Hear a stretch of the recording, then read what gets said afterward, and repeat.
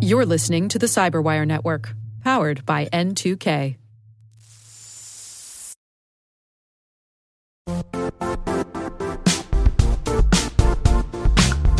And now, a word from our sponsor, Zscaler, the leader in cloud security. Cyber attackers are using AI in creative ways to compromise users and breach organizations. In a security landscape where you must fight AI with AI, the best AI protection comes from having the best data. Zscaler has extended its zero-trust architecture with powerful AI engines that are trained and tuned by 500 trillion daily signals. Learn more about Zscaler Zero Trust Plus AI to prevent ransomware and AI attacks. Experience your world secured. Visit zscaler.com/zerotrustai.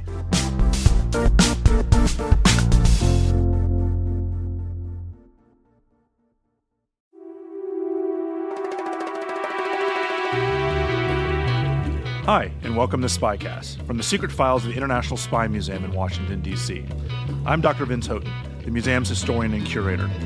Every week, SpyCast brings you interesting conversations with authors, scholars, and practitioners who live in the world of global espionage. If you have any questions, comments, or concerns about SpyCast, or if you want to suggest someone who might be a good future guest, email us at spycast@spymuseum.org. That's spycast@spymuseum.org. Also, if you like what you hear, and even if you don't, please take a minute to review us on iTunes or whatever platform you might be listening. We're always looking for ways to make SpyCast better, and you can help. So we're joined today by Kristen Wood, who worked for the CIA for more than 2 decades, doing a little bit of everything. She is now a relatively newish member of the International Spy Museum's advisory board and has been a great asset for us as we've continued our move to the new location. And we're happy to have her here talking to us on SpyCast. So welcome, Kristen, and thank you for taking the time to talk to us today. Thank you, Vince. It's a great pleasure. So whenever I have a former practitioner, especially somebody who spent a career at CIA, and someone who basically first real job out of college, I mean, you graduated from college and very soon thereafter in the long run, you went to CIA. Was this always the plan? Was this something that, you at 10 years old, you grew up, said, I want to work for CIA, or was this something that you fell into during school? Or, what is the origin story of Kristen Wood?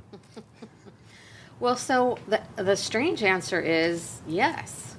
So, although not CIA, so when I was in high school, I grew up in a very small rural farming community in Central California, and we had a lot of cows and a lot of citrus.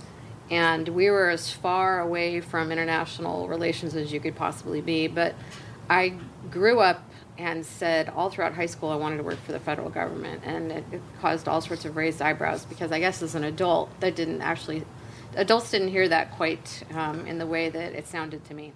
Well, it's not like growing up in Arlington, right? No, they're like, what federal government?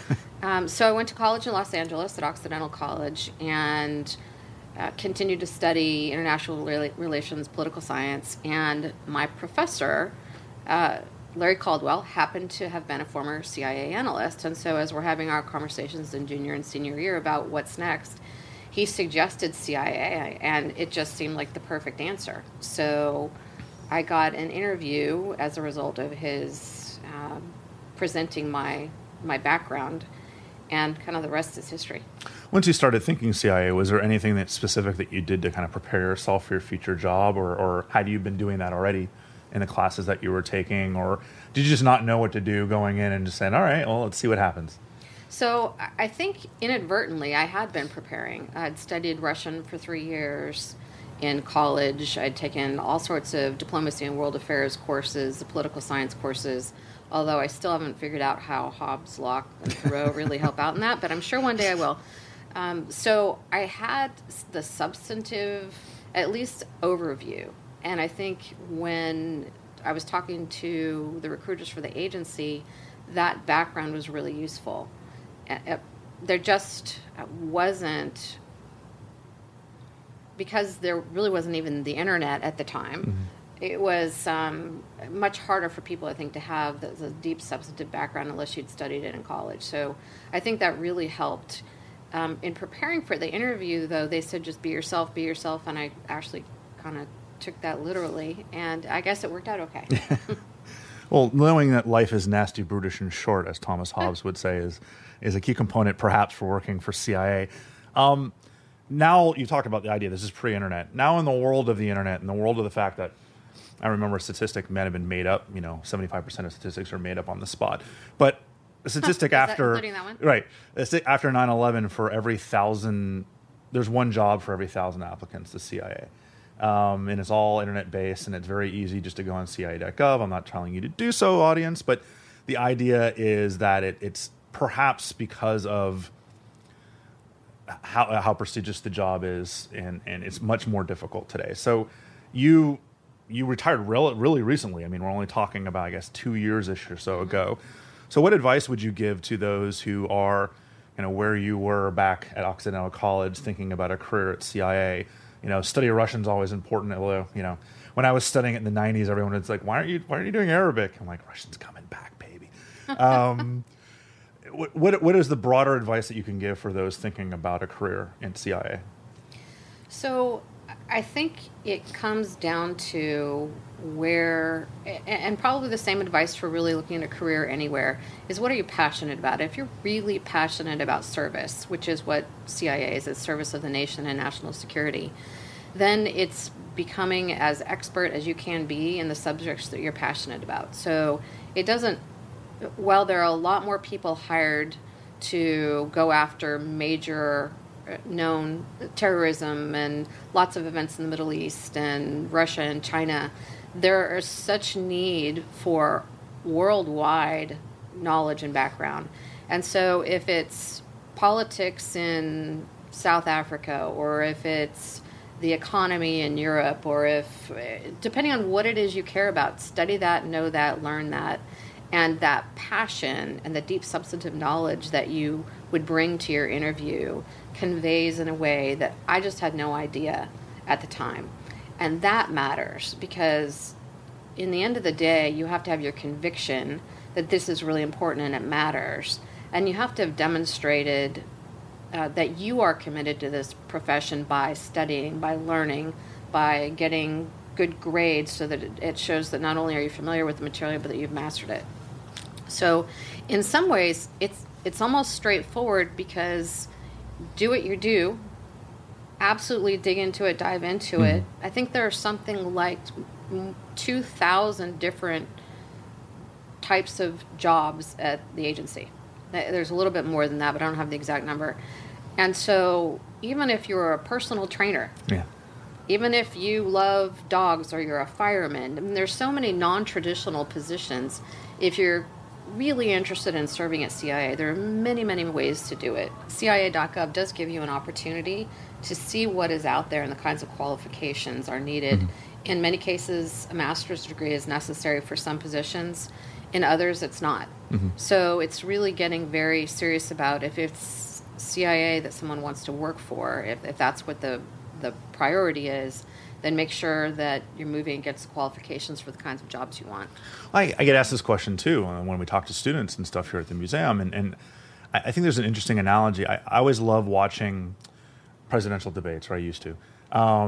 And the question was, like, who's most prepared to be president? And we'll talk a little bit about your direct interactions with people at that level. But the joke is, even if you've been vice president, no one knows what it's like to be president. No one understands that responsibility. No one understands the day-to-day that's required. And I think going into CIA, whether it's an analyst or operation or anything else, the on-the-job training or the on-site education that you get, whether it's through formalized education like Kent School, or just, getting in with somebody who's been there for a while in mentorship, is the only real way to be prepared. Is that... Am I being wrong in saying? And really, it comes down to be as well-rounded as you possibly can, because I don't care what you studied at undergrad, at university of whatever, in Russian studies, until you're seeing classified documents and like human intelligence from a day or two ago. You're not understanding the way the world works. I think you have a really good point. I think the other piece is I care a whole lot about how someone thinks. How does their thought process work? Almost more than their substantive background. You have to have that it's the price of admission. You have to have some substantive background. But a lot of the initial testing, a lot of the initial conversations come around, how does someone think? Can they have the capacity to think outside the box? How does their mind work? And that is probably a vital part of it, making links, not making the wrong links. Yeah. That actually ends really badly sometimes, as you may remember. So I think that's a really important thing. The on-the-job training and mentoring is vital, because it's just like anything. You're prepared to do something until you actually do it. It's and it's always going to be very different. I think the thing I didn't know before I started was I wasn't as familiar with the generation before me and on whose shoulders we stood. And to hear just the incredible patriotism and commitment and sacrifice of the people who came before us and then served with us, over these 2 decades. I think signing up for a career at the agency is really so much about you're picking up something that's very heavy. You're picking up partial responsibility for the national security of the United States of America, and there are many other professionals there with you, holding up this very, very heavy responsibility, but understand that it's there. And I think people may not understand that. Day. People may not understand that as much. I mean, anyone who's been in the military, it's drilled into your head, right? If you're a Marine, you talk about the history of the Corps. In Army, we were talking about everything from Valley Forge to, learning the Army. So everything, there's so much tradition involved with the military, but the intelligence, CIA especially, kind of also plays upon that tradition of those who came before you. You see that at headquarters with the paintings on the walls, and kind of the museum itself at CIA is really trying to get that point across that it's not like every new group that comes into CIA is reinventing the wheel. No, you're absolutely right. That is how it works. And I think it's such a honor as an American citizen. I mean, I really feel this deeply in my heart. It's such an honor to have the privilege to serve.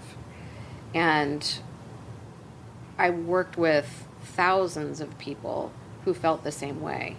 And so while there's this enormous responsibility, there's just this sense of awe and gratitude that we get to be a part of this, that we get to help our nation move forward. And when terrible things happen, that you can be there to contribute to our country moving forward from that. So it is not a job. It's a calling. It's a passion. It's a mission.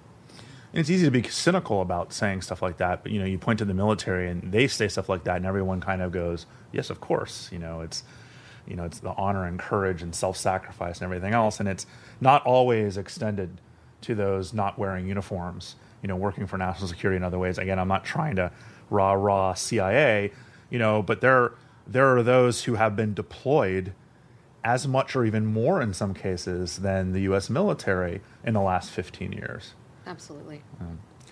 Let me ask you a really broad question, and this is you can answer this any way that you want to, but it's interesting to me whenever I have somebody who was with CIA during, in my lifetime, the 3 major transition periods that have taken place with American intelligence broadly, and that's the end of the Cold War, of course, 9/11, perhaps even more so, but then in some of the more bureaucratic reorganizations that took place a couple years after 9/11. So let me ask you broadly, you can choose whatever you want to, what has dramatically changed over this time period? What's remained somewhat the same? If you could talk to the 20-whatever-year-old Kristen who just joined CIA out of college, what would you say? Like, you won't believe what it looks like now. Absolutely. Wow, that is a broad question. So I think so many things have changed, and I'll tick through them in the order they come off the top of my head. The first is the role of women. And when I joined, there were not that many women in the part of the workforce I was in. I worked at the National Photographic Interpretation Center, so as an imagery analyst. And in my year, 1989, 1990, a flood of recent college graduates came in because there was a large hiring boom. And that really was the first time that equal number of women and men came in that particular part of the field. And so there was some jostling. There were some moments that were challenging. But I think one of the great characteristics of individuals at CIA and then the corporate culture is once someone sees a problem that needs to be addressed, they step up to address it. And in the case on the case related to women, we started doing women's professional development groups, and there's a DI Women's Council that still exists today. And we started having conversations around that. And, over the course of 2 decades, there have been some major bumps in the road. There was a class action lawsuit against the DO, or the NCS, National Clandestine Service at the time. But I think I always felt that I had a voice, that it really didn't matter in my positions whether I was a man or a woman. And actually, it didn't matter what anyone's race or cultural background or religion was either. It's just, what are your skills and capabilities, and where can I plug you? And in part because we were so short-staffed, particularly after 9/11, it's so irrelevant. Mm-hmm. And because everyone was so mission-focused, you really did just drill down into, they have this background, they speak this language, they know how to write, out, go. And so issues like gender or race or ethnicity or any other factor, it really didn't come into play for me. I know that there are other people who have had different experiences, but I guess I look back on that one in particular and think how far the organization has come over this time. We've had women deputy directors of intelligence. We've had women directors of other agencies like NGA and the Army G2. 2 women, different women have been in the Army G2, 3-star generals. When do we get a woman CIA director? Is it too political a position now? Or, obviously a lot of them come from the DO or from intelligence backgrounds that, John Brennan, I guess, was one of the first analysts who was a director. And there have been certainly people who have come very close to that height. How far away are we from a woman CIA director? And you're not anyone in particular, but the actual culture itself, you don't need to predict 10 years or whatever, but are we getting to where that would be widely accepted? I absolutely, I don't think there's an issue of time. The very next director could absolutely be. The deputy director is a woman. Mm-hmm. There have been 2 women in that role quite recently. And I don't see it as an issue of gender. In this case, President Trump was comfortable with Director Pompeo. So it comes down to really more personality and relationships and their ability to run a very large organization. And I would not be surprised at all if the very next director is a woman. But I don't see that this is a thing that we need more time. The workforce doesn't think about this at all.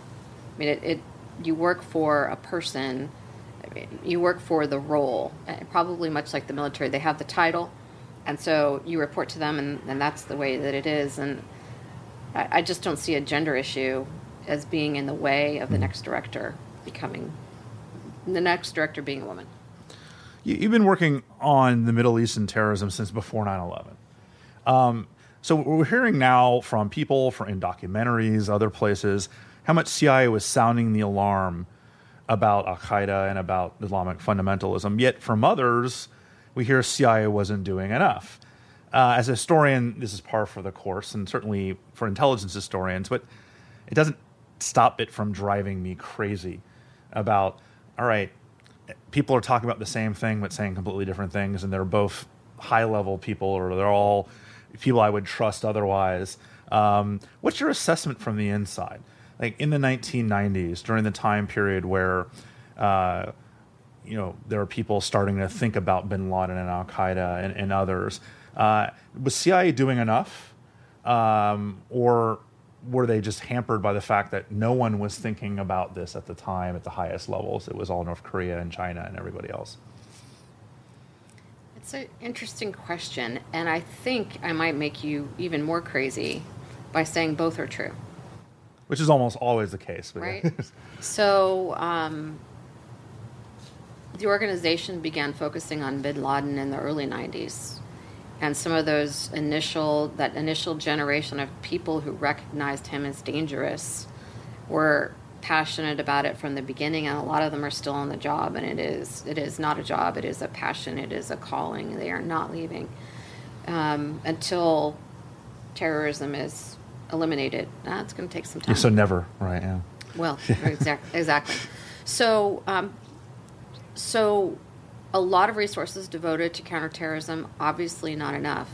So there was the Cole bombing, there's the embassy bombings in Africa, and obviously 9/11. The difficulty, I think, is before 9/11, the system was blinking red. Everyone knew something was coming. I was a PDB briefer at the time, so going down to the White House every day and briefing on this. And the problem is when you don't know exactly what it is, and you can't just say, shut down all the bridges in the country, or shut down all the high-rises, or stop all the airplanes in the air. So there weren't enough specific indicators to point to what we needed to be worried about specifically on that day, on September 11th. Right. And it was not for lack of heroics for the people trying to get the answer across the world. And analysts deployed around the world and in Washington, D.C., trying to figure it out. But they won. Yeah. They won that day. And it only takes once for them to be right. Yeah, that's the thing, right? The CIA's got to be right wrong. Every single day, every single moment. And FBI and the Border Patrol and, so fill in the blank. It's a very, very high bar that we must hold ourselves accountable to, because any loss of life, American, allied, any loss of life to terrorism is unacceptable. And so I think it really profoundly affected my organization in ways that it will never be the same again and shouldn't. Mm-hmm. But when we're talking originally about that idea of personal responsibility, and you pick up responsibility for carrying that heavy weight of national security and you put it partially on your shoulders and you fail. I mean, it's so personal. And you grieve as a citizen for those of us who knew people who passed away, and you grieve for the failure that how our failure contributed to the grief and the fear that took over for quite some time after 9/11, and for the world it's created. So it was such a individual to an individual, so personal, and even whether they worked on terrorism issues or not, we all felt it. I know the folks at the Bureau felt the same way. And in the military, I mean, it's just this thing of our job is to protect our nation, and we failed that day. Right. You mentioned in that answer that you worked as a briefer from the beginning, basically from the beginning of the Bush administration to about a year or so after 9/11. You were the CIA briefer for both Vice President Dick Cheney and his National Security Advisor, Scooter Libby, and people may remember that name for other reasons. And we've actually talked to several people about how different leaders presented different sets of problems for their briefers or different sets of issues going into it. And, a lot of times the biggest challenge in dealing with somebody who has no previous national security or intelligence experience, which has been a lot of the presidents that we had lately. Obama had none, Trump had none, G.W. Bush didn't have a ton. You really have to go back to George Herbert Walker Bush, who actually had a little bit of something going on there. Dick Cheney, despite what people may think about him politically or personally, he wasn't stupid. And he certainly had background as a Secretary of Defense, as a White House Chief of Staff, which meant he was in the know for all the briefing going on back to the Ford administration. So I can imagine he would have been a challenge to brief to it, and a whole different set of challenges, right? You're not doing the baby steps of Mr. President. This is called HUMINT. This is called IMINT. I imagine the questions he asked must have been as good as they get, asking all the right questions. Absolutely true. So one of the smartest human beings I've ever met, and incredibly savvy, knowledgeable, experienced in many different ways. And I always felt on the days that I briefed him that I had to be on the very best of my A game and pray. And both. Because he is so knowledgeable about a lot of these issues over decades. And you're coming into him on a day with a new development or perhaps something new that's happened. Maybe it happened 10 years ago. It also happened 10 years ago. So understanding the context with which he would look at it was always a challenge. And then never really knowing where he wanted to go. I think I actually have huge respect for him. Passionate patriot. Whether someone agrees with his politics or not, he very much operated in a way that he believed was in the best interest of the nation, and deeply, deeply thoughtful. After 9/11, it was even harder. Oftentimes he was in one of the undisclosed locations, which meant a drive. And, on a side note, I get car sick.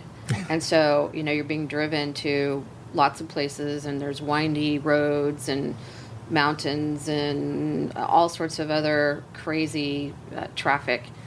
And I'm trying very hard to highlight my book and read in the back of a armored car, which changes all the dynamics. And you're just thinking, oh, please, God, don't let me throw up on the Vice President of the United States, because I think that would be really bad for my personal reputation. And, when people do embarrassing things, those live in epic history forever. I did not want to be one of those people.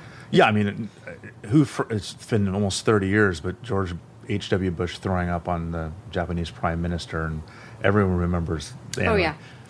No, so absolutely. So I succeeded, by the way. Yeah. It didn't happen. But I think what may escape some people in looking at him as a figure, a historical figure, or as someone who, in shorthand, is Darth Vader or whatever.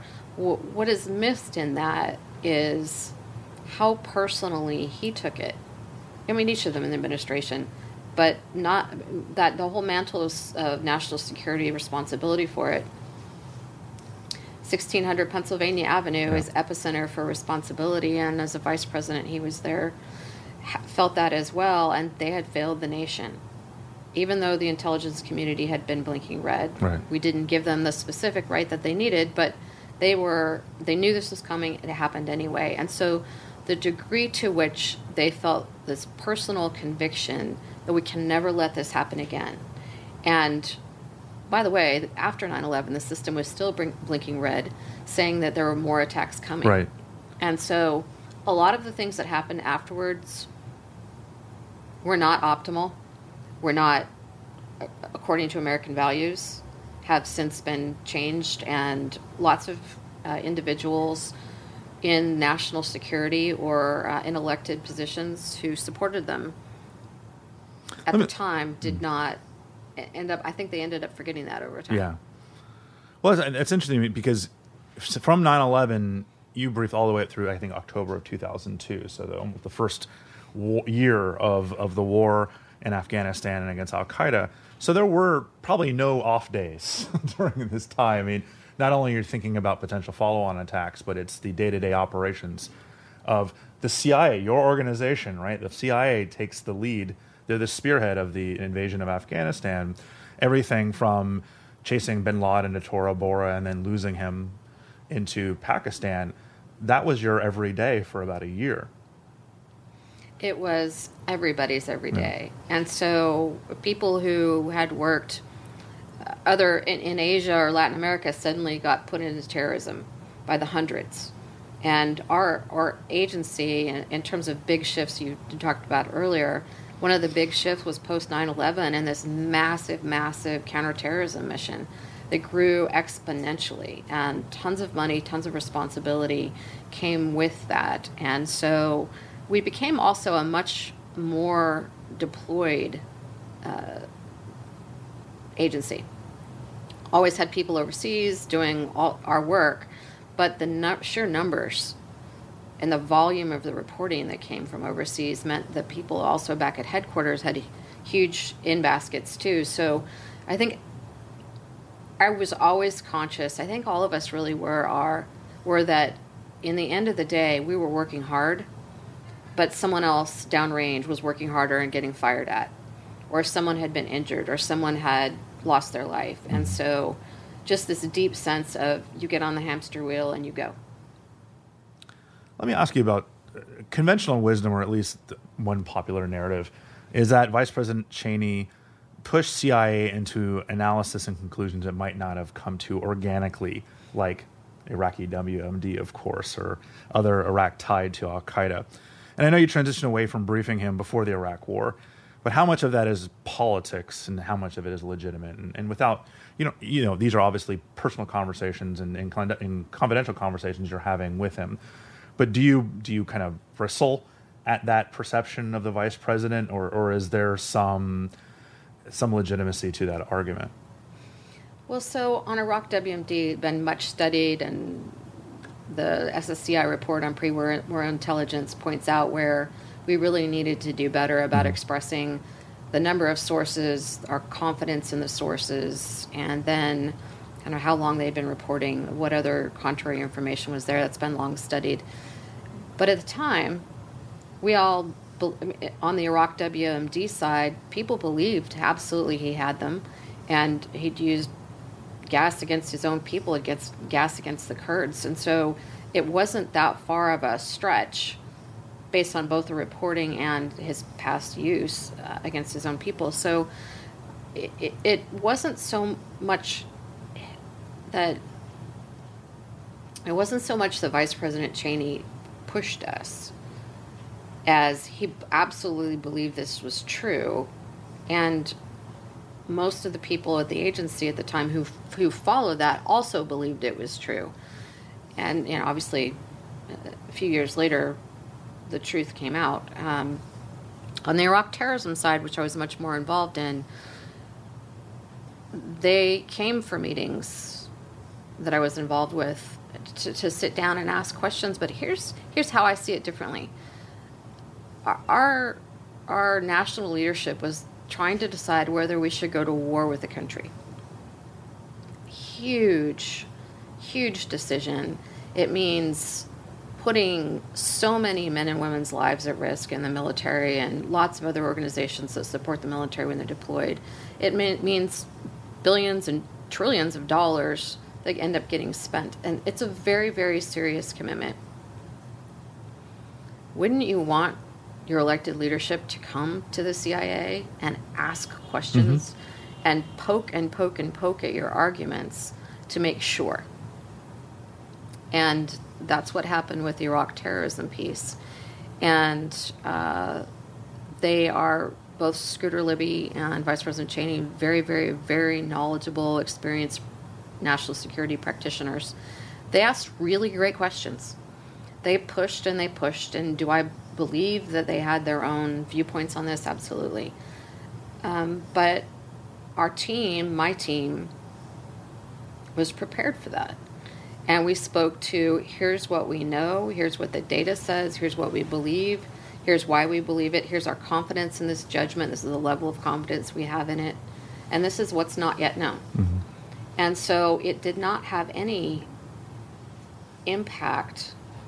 His pushing, I think, only served to underscore how important this moment is. And I think all of the folks who came away from those experiences, collapsed on the floor afterwards because it's exhausting, but also came away with a profound respect for the fact that they didn't make the decision based solely on politics, that they were really, really desperate for an answer. even when the answer they got wasn't the one they wanted. So let me take us back to analysis, because I think that we've heard a lot about Americans coming into CIA as a result of 9/11. It was just an influx of people coming in. And so once you moved away from briefing the vice president, you moved back to being a senior manager for analysts and managing dozens of terrorism analysts at this time. How was the new crop coming in? I mean, was it just a bunch of bright-eyed, patriotic kids who wanted to make a difference, or is there? It's been 15 years now, so they're probably pretty high if they stick around. Was it a different group of Americans? And I think that the perception of like the post Pearl Harbor generation, the greatest, everyone's dropping everything and signing up. That's kind of what happened after 9/11. I mean, people dropped what they were doing and they said, I'll do corporate America later on. Let me go serve. Like, was that obvious from the beginning? I don't think so, at least not to me, because we were all so buried in just trying to get through the day and feed information to policymakers who needed to make urgent decisions, that I don't think, at least at where I was doing counterterrorism, I had the bandwidth to look up and make kind of strategic observations about the people coming in. But what I would say is, individual by individual, incredibly smart, incredibly capable. And I think the other thing that maybe is underrated is being confident but having humility. I mean, want to know that someone could go in and they can brief someone at a senior level and come across as credible because they believe in themselves, they believe in what they're saying. But at the same time, understand that there's a whole lot of experience in the room and that there may be things to learn. And such a tough balance sometimes, especially as a brand new, first-time employee anywhere. Well, I mean, they're coming in with like a 4.0 GPA from college. They were the big man or woman on campus. And all of a sudden, they're not the smartest kid in the room anymore because everybody is as smart as they are. And everybody else has years of experience by that point. I mean, I think about the military. The great kind of analogy here of, in first of a class at West Point, you come in and there's a private that knows more about actually how to fight a war than you do. And that at CIA is taken to the next level because literally everyone in the room was an honors student in college and had amazing grades and was the top of their class. And now you're thrust into this and all of a sudden, oh, crap. This is a whole different world. It is funny. It's kind of like, so what? Yeah. It's table stakes. Like, okay, that's the price of admission. Now the real work starts.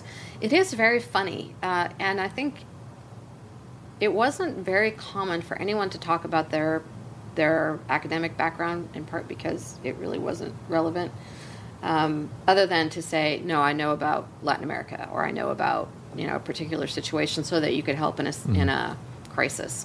But it really was really smart people, passionate about making a difference for our country and willing to throw themselves at the work. And I just always felt so in awe of seeing my teams at work. You had, in one case, a very senior GS-15, so very experienced senior analyst at this point, and his job was hole punching the report for the GS-10, so on the junior side, analyst who'd written the paper that the director needed to take to the White House. And so that senior analyst, his role in mentoring was stapling and hole punching. And that's the kind of camaraderie there is. It's not caught up in ego or role or title. It's what needs to be done, and I will surge to the ball. We'll be right back after this.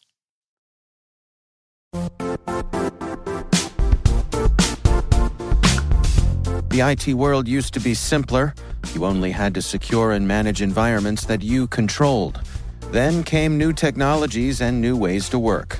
Now, employees, apps, and networks are everywhere. This means poor visibility, security gaps, and added risk. That's why Cloudflare created the first-ever connectivity cloud. Visit cloudflare.com to protect your business everywhere you do business.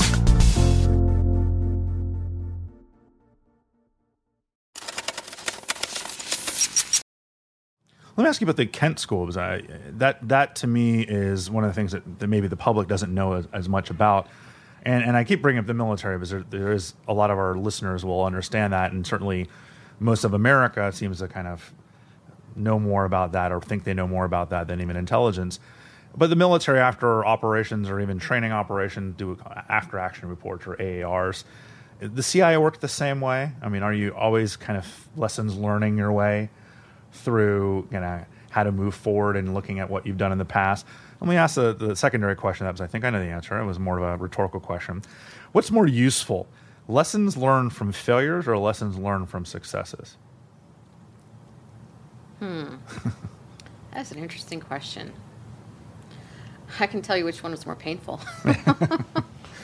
No, I think being an object lesson when there's a failure in the organization is tough, right? You have to park your ego and unpack what happened.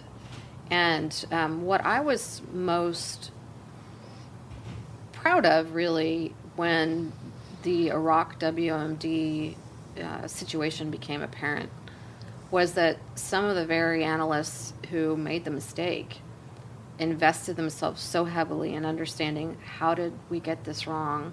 What do I need to learn? How do I get those lessons? How do I learn these tradecraft tools I didn't have? How do I proselytize throughout the whole of the agency so no one else does this? Right. And so that's hard. I mean, that's putting someone's ego aside and saying, for the good of the organization and for my own personal development, I need to be part of fixing this. Well, it's beyond self-reflection. I mean, it's now you need to make sure no one else is following. It's great to follow in somebody's footsteps when they're passing along how to do things right. So you got to make sure no one's following in your footsteps when you go in a really bad direction. Right. No, absolutely. And so some of the people who were most involved in making that initial assessment did such a remarkable job in helping the organization actually get through it. And we brought in tradecraft experts, and it was a whole of agency approach to making sure, both on the analytics side and the operational side, that we got better at understanding what the data was telling us and then what the weaknesses were in the data. So that doesn't help anyone as far as Iraq WMD, for example. Right. But what it does, hopefully, is prevent that from happening again. Well, in most of these cases, it is specifically Iraq WMD, but you're going to see very similar environment when talking about North Korean WMD or some other non-WMD issue where it's, look at some of the basic issues of having bad sources and unverified vetted sources like Curveball and others, where you have to take a step back and say, yeah, that was very specific to biological mobile labs, but it's a bigger question about how do we verify sources? How do we listen to station chiefs? Who do we listen to? Working with other agencies and whether we listen to their perceptions of a particular source. These things are not going to go away. For the next 500 years, we're going to have questions about how well can we trust this guy? Right. No, absolutely. And there's the whole thing where you get into confirmation bias. And I think one of the biggest programs that really came out of this was developing a really rigorous, broad analytic tools and techniques training curriculum. It's still taught to this day. And it's making sure when we're confronting these situations that are so challenging that there's lots of ways for the organization to test its own assumptions before they walk out the door. Mm-hmm. And I think that's enormously important because it is human nature. Right, this is what happened last week, this is what happened the week before, oh, that's what's happening this week. No, actually this time it was the Tunisian fruit seller who put himself on fire, and all of a sudden the Middle East starts changing. Right? So I think it's a way for the organization to become much more sophisticated in its assessments and check itself when that natural human nature path of I've seen this before, it takes over. So actually, I'm really proud of what the agency has done on this. There's always more work to be done. You have to be right every single time, right? And batting 1,000 isn't something that happens in baseball very often, but we're trying to do that on the agency side. Well, from the Kent School, you kind of bounced to the other side of the house and became the Deputy Division Chief of the National Clandestine Service, which is, if you don't know some of the culture of CIA, that's not the most common thing for a career analyst to kind of hop to the other side.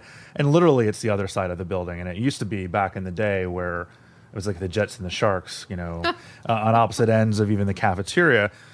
Was there any pushback from the operations side from a career analyst coming in and kind of being at that level? No, in fact, I was the one saying no. It was the head of the National Clandestine Service who kept calling me and asking me to take the job. And then the component chief, the division chief, kept calling and saying, please come take the job. And I said, why would I be qualified to do this? I don't have this background. And it finally came to the component chief came over to my office, which is in a location about 30 miles away from headquarters, and said, I'm sitting in your office until you accept the job. And so 3 hours later, I finally said, if you really believe I can do this, I will do this. And it was an incredibly fun, important, eye-opening experience. And I think what they knew that I didn't know was I wasn't the one who needed to make the final operational call on people on specific things. What they were looking for was someone who had a background in a lot of different parts of the agency to bring in a perspective, almost an outside perspective, so that when we were moving forward on some very, very difficult things, there was someone with alien thinking, for lack of a better term, in the room. It's almost like your own little red team kind of thinking from a different perspective. This is during or right after the reorganization of the universe when it comes to American intelligence. And you created and stood up a Middle Eastern Geographic Operations Division. What the hell is that? And what's new about this? Like, how does this conform to this new thinking about the way American intelligence was evolving in the mid-2000s? Well, I think it reflected at the time the growing importance of certain Middle Eastern countries and what we needed to do against them in terms of focused efforts. And so that was the genesis of that reorganization. It was really making sure that country itself got the attention that it needed. Was this part of a broader concept of like fusion? The fusion centers are their own specific thing, but kind of bringing together ops people and analysts and from people from different parts of the agency and from the community that kind of share their knowledge and expertise with one another? There was definitely some of that in partnerships, but it wasn't, there have been subsequent modernization that has been underway for the last few years. It wasn't that. But I think it's really, and probably through the whole history of the agency, there are units that get stood up and they're there for 4, 5, 10 years, and then they get taken down again, and then new units get stood up. There's some general regional focus, areas of focus that maybe get renamed, but they're focusing on the same region. But think about the Balkans. Right. The Balkans Task Force existed for longer than a decade, but prior to the outbreak of the former Yugoslavia falling apart and the outbreak of war there, it wasn't a huge area of focus for the United States. So there are quite often task forces that get stood up when there are crisis situations. And they're not permanent. Right. At least the Balkans Task Force sure felt like it was permanent. But for the most part, they can last 6 months, a year, maybe even a couple years, and people go back into the work they used to do when the crisis is over. You later led a unit that prepared the agency's top leadership for relationships and engagements with the White House and Congress and foreign governments. And that's interesting. That's a challenge. We talk all the time here about how dissemination of intelligence can be the weak link. You can have the greatest collectors in the world and the smartest analysts in the world, but if you can't talk to policymakers and make them understand what it means. So when you're in this job of trying to train people who are going to go on the Hill or going to the White House. How much of that job was trying to predict the needs of people in the White House and people at Congress, and like how much of it was like what you know, kind of passing along the information, you know, from your experience with the vice president, but also he's really unique. You don't have a lot of Dick Cheneys running around in Congress. You have almost none. And at this time, this is the Obama administration, and he had been on the job for a little while, which I'll talk about in a second, but you don't have a White House full of Dick Cheneys. Even Joe Biden didn't have the experience that he did. So how are you trying to teach others how to get the points across that you want to make as an agency? It's a really important question, and I think this actually applies anywhere, not just at the agency, but anywhere and any time in life, is understanding where your audience is and what is called the arc of the story. So do they have background in this? Have they served in the military and so they actually lived in this country, for example? Is there a crisis that happened last year? And so understanding where the audience is in the story and then understanding what their role is and advancing it is vital to actually writing what it is that is needed to be presented to them. So it would be very easy to write a 5-page paper on, I don't know, aviation in a major country. Well, who cares? Unless it says there are these advances, or they'll have the capability to do X that they didn't used to have before, or maybe that's not important at all, because the person that you're briefing is actually a Navy guy, and that's what he cares about. And so I think it comes down to really tailoring your product so that you can communicate to the audience what they need to hear at the time they need to hear it. And that's actually, both things are kind of hard. But if we're thinking about that, for senior leaders, the agency is 100% devoted to supporting policymakers and the deployed military in executing decisions to support United States national security. If we aren't providing relevant information on the executive branch, we get actually pretty direct feedback about that. When you fail, you know pretty quickly, and it's a missed opportunity. And more importantly, someone has to go make a decision without the benefit of the right background and information. And so you try never to do that at all. And when you do it, you have to fix it as quickly as possible. So a long answer to your question, but I think this piece of the arc of the story is vital to making sure that we're weighing in at the right time, at the right level, with the right focus with people. I'm always interested in learning curves. So I talked about the idea no one's prepared to be president. This is during Obama's second administration, so he'd had some time in the job.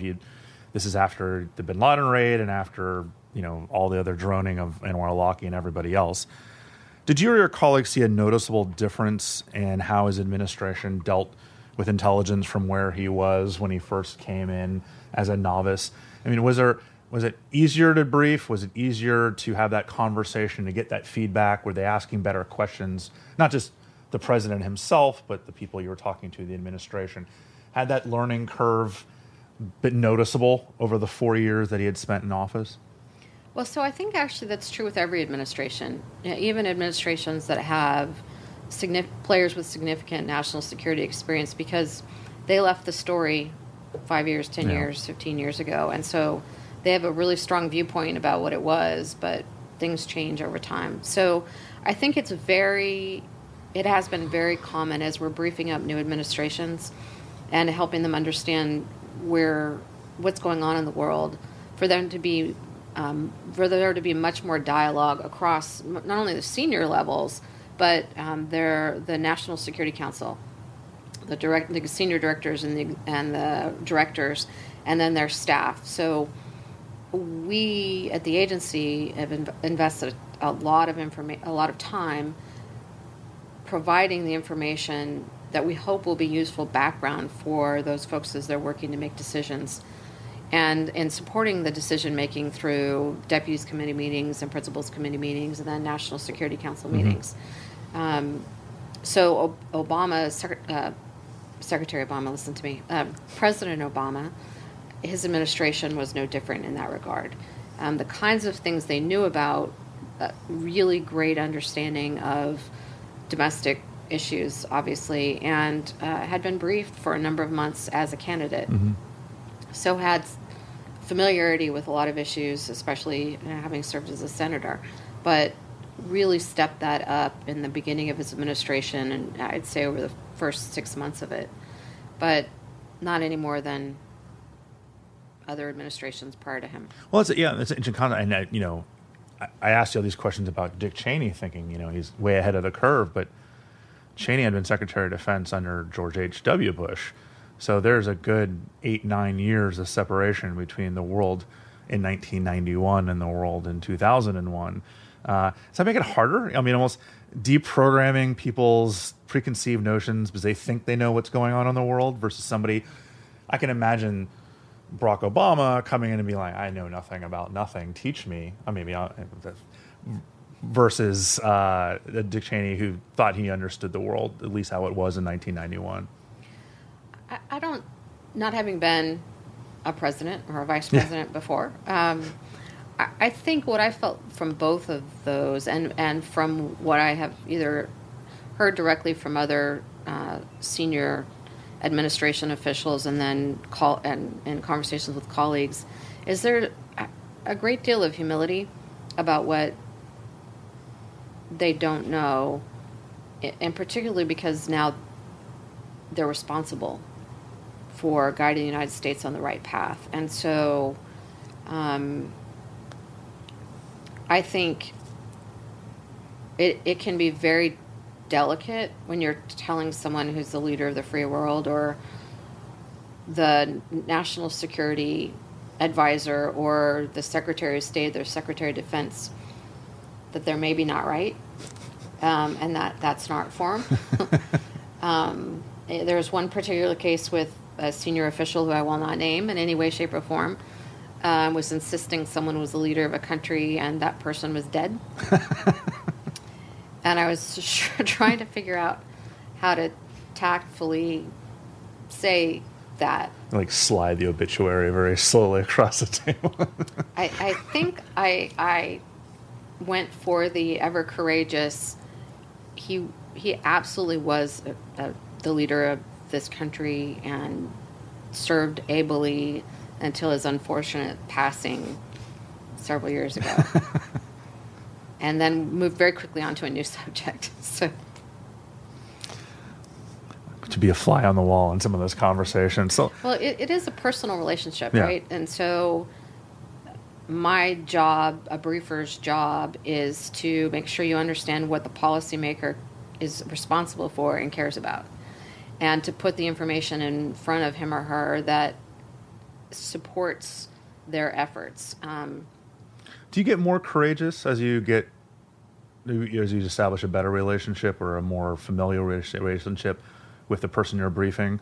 Meaning, if that situation with the person, very high person who thought somebody was still alive, had happened 6 months into the time you were briefing that person, would have been easier for you to be like, yeah, they're dead?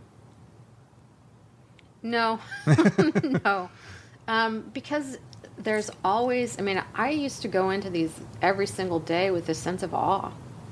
How did a girl from a very small farming community in California get to be walking into the White House to brief the Vice President of the United States of America? And why in the world is he listening to her? And so I just always had such a sense of really awe about the experience that, my job was to get over that, right? And to give the hard message when I needed to. But at the same time, there's not the familiarity. Yeah. It's still the Vice President of the United States. It absolutely is. Yeah. And, they live in 1-minute increments. Mm-hmm. And the schedules, if you see them for day, is 7:30 to 7:31. Walk across to the West Wing. 7:31 to 7:32, shake 4 hands. 7:30, and so that's every day of their entire term. And so if they are devoting 30 minutes, which was generally what it was prior to 9/11, and multiple hours after it, of that time that's valued in minute increments, I think we all of us have felt this incredible responsibility to provide meaningful information, to be relevant, to be unbiased. I mean, and to sometimes object when there was something that wasn't correct about what had been said. Mm-hmm. But there's a difference between disagreeing with someone's political view and having a factual mistake. Mm-hmm. Or it may be that the agency's analytic viewpoint was this and the policymaker had the other one, had another viewpoint, in which case the responsibility is to make sure that they understood the full scope of the agency's view. And if there was something about their own viewpoint that maybe there was erroneous data involved in it or something like that, you want to help them. But in the end of the day, they are politicians elected by our citizens because of their viewpoints, and then they lead from that. And so there's a limit to how far an intelligence officer should go in supporting a politician. Yeah, I mean, even if they have their own views, they should at least, we'll cut that out, huh? Even if they have their own views, they should at least understand what is the position of CIA. Mm-hmm, absolutely. And then they can decide to disregard that on their own, but at that point, that's out of your hands. Right. And that's the policymaking side, which is not what intelligence agencies are supposed to be doing. You wrapped up your career at the Open Source Center, and people might actually maybe be surprised that Open Source Center is not just a throwaway title, that we're actually talking about a physical manifestation of a building, and that CIA actually puts a major focus on open source intelligence. It's not just spies running around other countries stealing information, but so much today is collected through open source. Let me ask you about that transition. Because open source has been around forever, but in the world of big data and social media and so much readily available news from around the world today in technology, open source has really taken on a whole life of its own. It really has. You're right. The open source enterprise now, it has been around since Pearl Harbor.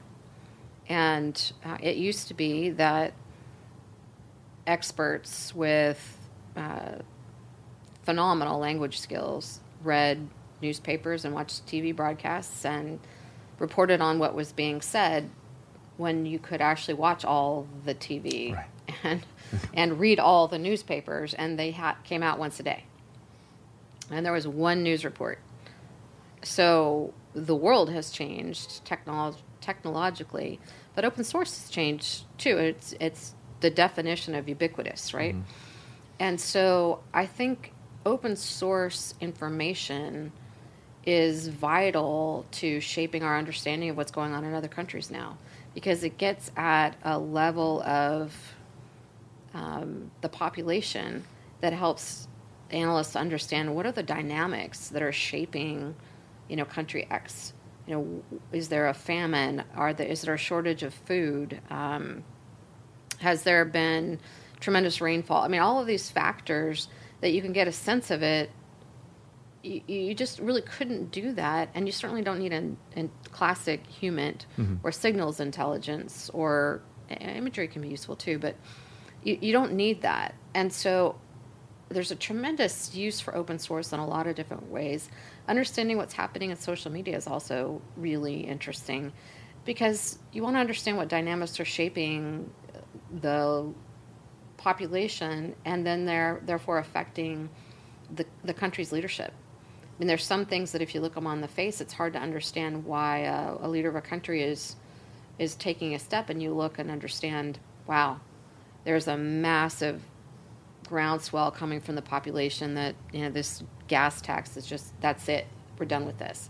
And so I think it helps give us a window of insight into what's happening around the world that are the president and then the senior national security officials, what their counterparts are facing. So perhaps helps them have a greater dialogue with them as they're looking forward to moving both national security objectives forward. And there are times when leaders themselves use social media, which is a groundswell of information for intelligence agencies around the world. You were there until July of 2015, if I read your information correctly. We're talking a lot now about how the Russian government has used social media to such a, maybe the best ever.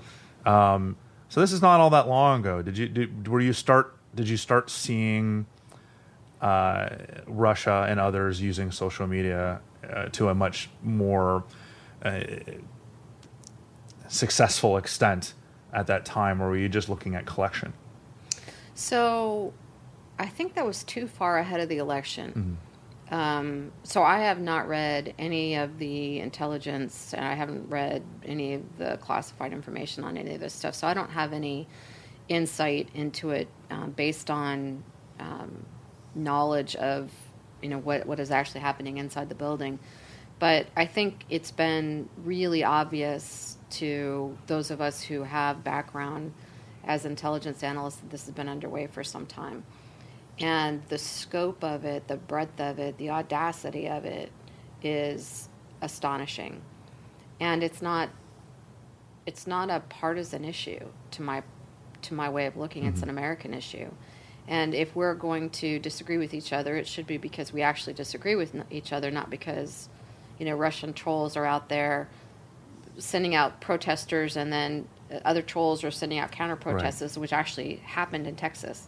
Both groups were there because Russian trolls had convinced them there was this groundswell. And so we don't want to be manipulated by anybody. Right. I mean, as Americans, it's just an anathema to all of us, right? And in Texas, of all places, in particular. So we have to understand how it happened. We have to understand how to stop it. And we have to be on guard for it for the future. And it's not just us. I mean, we've seen this affect the Brexit decision in the UK. Angela Merkel, with her election, there's all sorts of indications that they were involved there as well. And this just may be the new way that the Russians operate. It may be other countries doing it as well. I have not studied that. But I think it has become a powerful tool for communicating with millions of people all at once. And when that tool is in the hands of people or countries who would do us harm, we really, really need to make sure we're being very diligent about not falling for someone's invented story. Is there a method to the, I'm not going to use the word meta, is there a method to the methodology of President Trump using social media so frequently, essentially the idea of getting beyond media, getting beyond the anyone filtering him, whether it's even in his own White House, and reaching out directly to the population? I mean, I can see how in a world full of potential trolls and people that you might not agree with in the media and partisanship and everything else, this is a way to directly reach out to your base and your people and say, this is me talking to you directly. And using social media just is so today, right? This would be like a fireside chat. He's doing a fireside chat every morning when he wakes up after he watches Fox and Friends. But this seems to be the modern equivalent of that in many respects. It really does. It gives him direct communication with his constituency or his followers on as frequent a basis as he wants to tweet. It's a very different approach. Probably won't comment too much more than that. But you cannot argue with its effectiveness in reaching his constituency. Let me ask you one final wrap-up question, and I think that this is as broad as one of the first questions I asked you, so feel free to answer it however you want to. What do you see as the biggest institutional challenge for CIA going forward? Like every so often something pops up that is kind of a major kind of come to Jesus moment for CIA, whether it's in 75 in Church and Pike, or it's Daniel Patrick Moynihan and saying we don't need a CIA, to WMD and torture, and the kind of the President of the United States saying they're Nazis or whatever. Those are challenges, but as the CIA moves forward, what do you see as the next big hurdle that they're going to have to get over in order to be an effective agency for the next 50 years? That is an incredible question. Thanks, Vince. Well, take your time. So there are a few that come to mind. One of them is, historically, we have thought there have been transnational issues, terrorism, proliferation, narcotics, counter-narcotics. But in general, we have studied countries, regions, territorial. There's been a territorial link to what it is we're looking at. You can go to London. Mm-hmm. You can't go to cyberspace, right? And I think cyber is, and this isn't received wisdom or anything, it's an enormous challenge because it's everywhere. It changes so frequently, the technology changes, and it's something that is coming after us for our intellectual property as domestically, for our secrets, not only CIA, but any corporation in America has to have an active cyber program that's not only a check the box, we did this so the board is happy, but it actually has to work and it has to evolve and has to move, and it's a lot of money, or it can be. And it's going to take an enormous commitment. Cyber warriors are going to be vital to the future, and we're seeing the organizations in the military and intelligence community absolutely know this, but the challenge will continue to get harder because people who are qualified for those positions also have tremendous opportunity in the private sector. Mm-hmm. So I think the cybersecurity piece of it is huge, and it is a challenge that comes at the same time where you have open source and social media interconnectivity be so vital to not only understanding the world, but technological development. And the generation of people coming into not only the agency, but in the workforce around the world, private sector, public sector, is very accustomed to living in the world of social media and living in an internet-connected world that when that isn't as available, that becomes difficult too.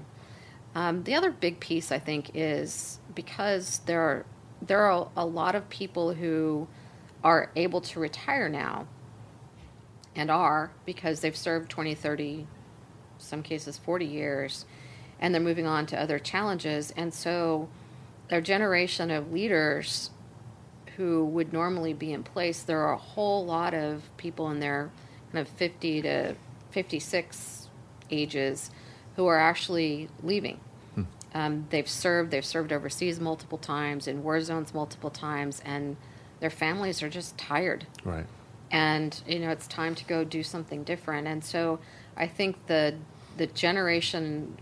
current leadership team are remarkable people, and there are remarkable people coming up the chain, but it's making sure they have the kinds of cycles of learning necessary to replace those senior leaders and serve effectively in governing the CIA.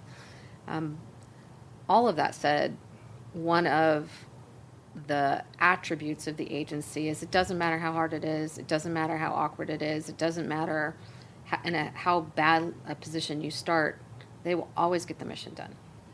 And so even with these challenges, I think they will get there. It's just, it's going to be a little bit of a rough road.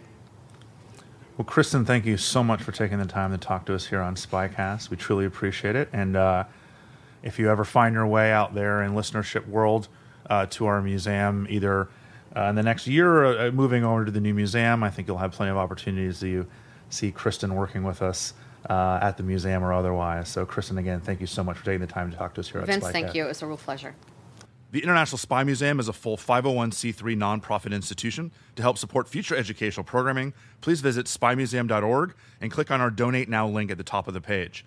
Thank you, and we'll see you next week. Hey, listeners. We're always looking for ways to improve the N2K CyberWire network and maintain the intelligence-driven news experience that keeps you in the know on the latest developments in cybersecurity. We've launched our 2024 audience survey and would love for you to take a few minutes to share your feedback. And hey, there's even a chance to win a $100 Amazon gift card if you complete the survey. Visit cyberwire.com/survey. That's cyberwire.com/survey and share your feedback now.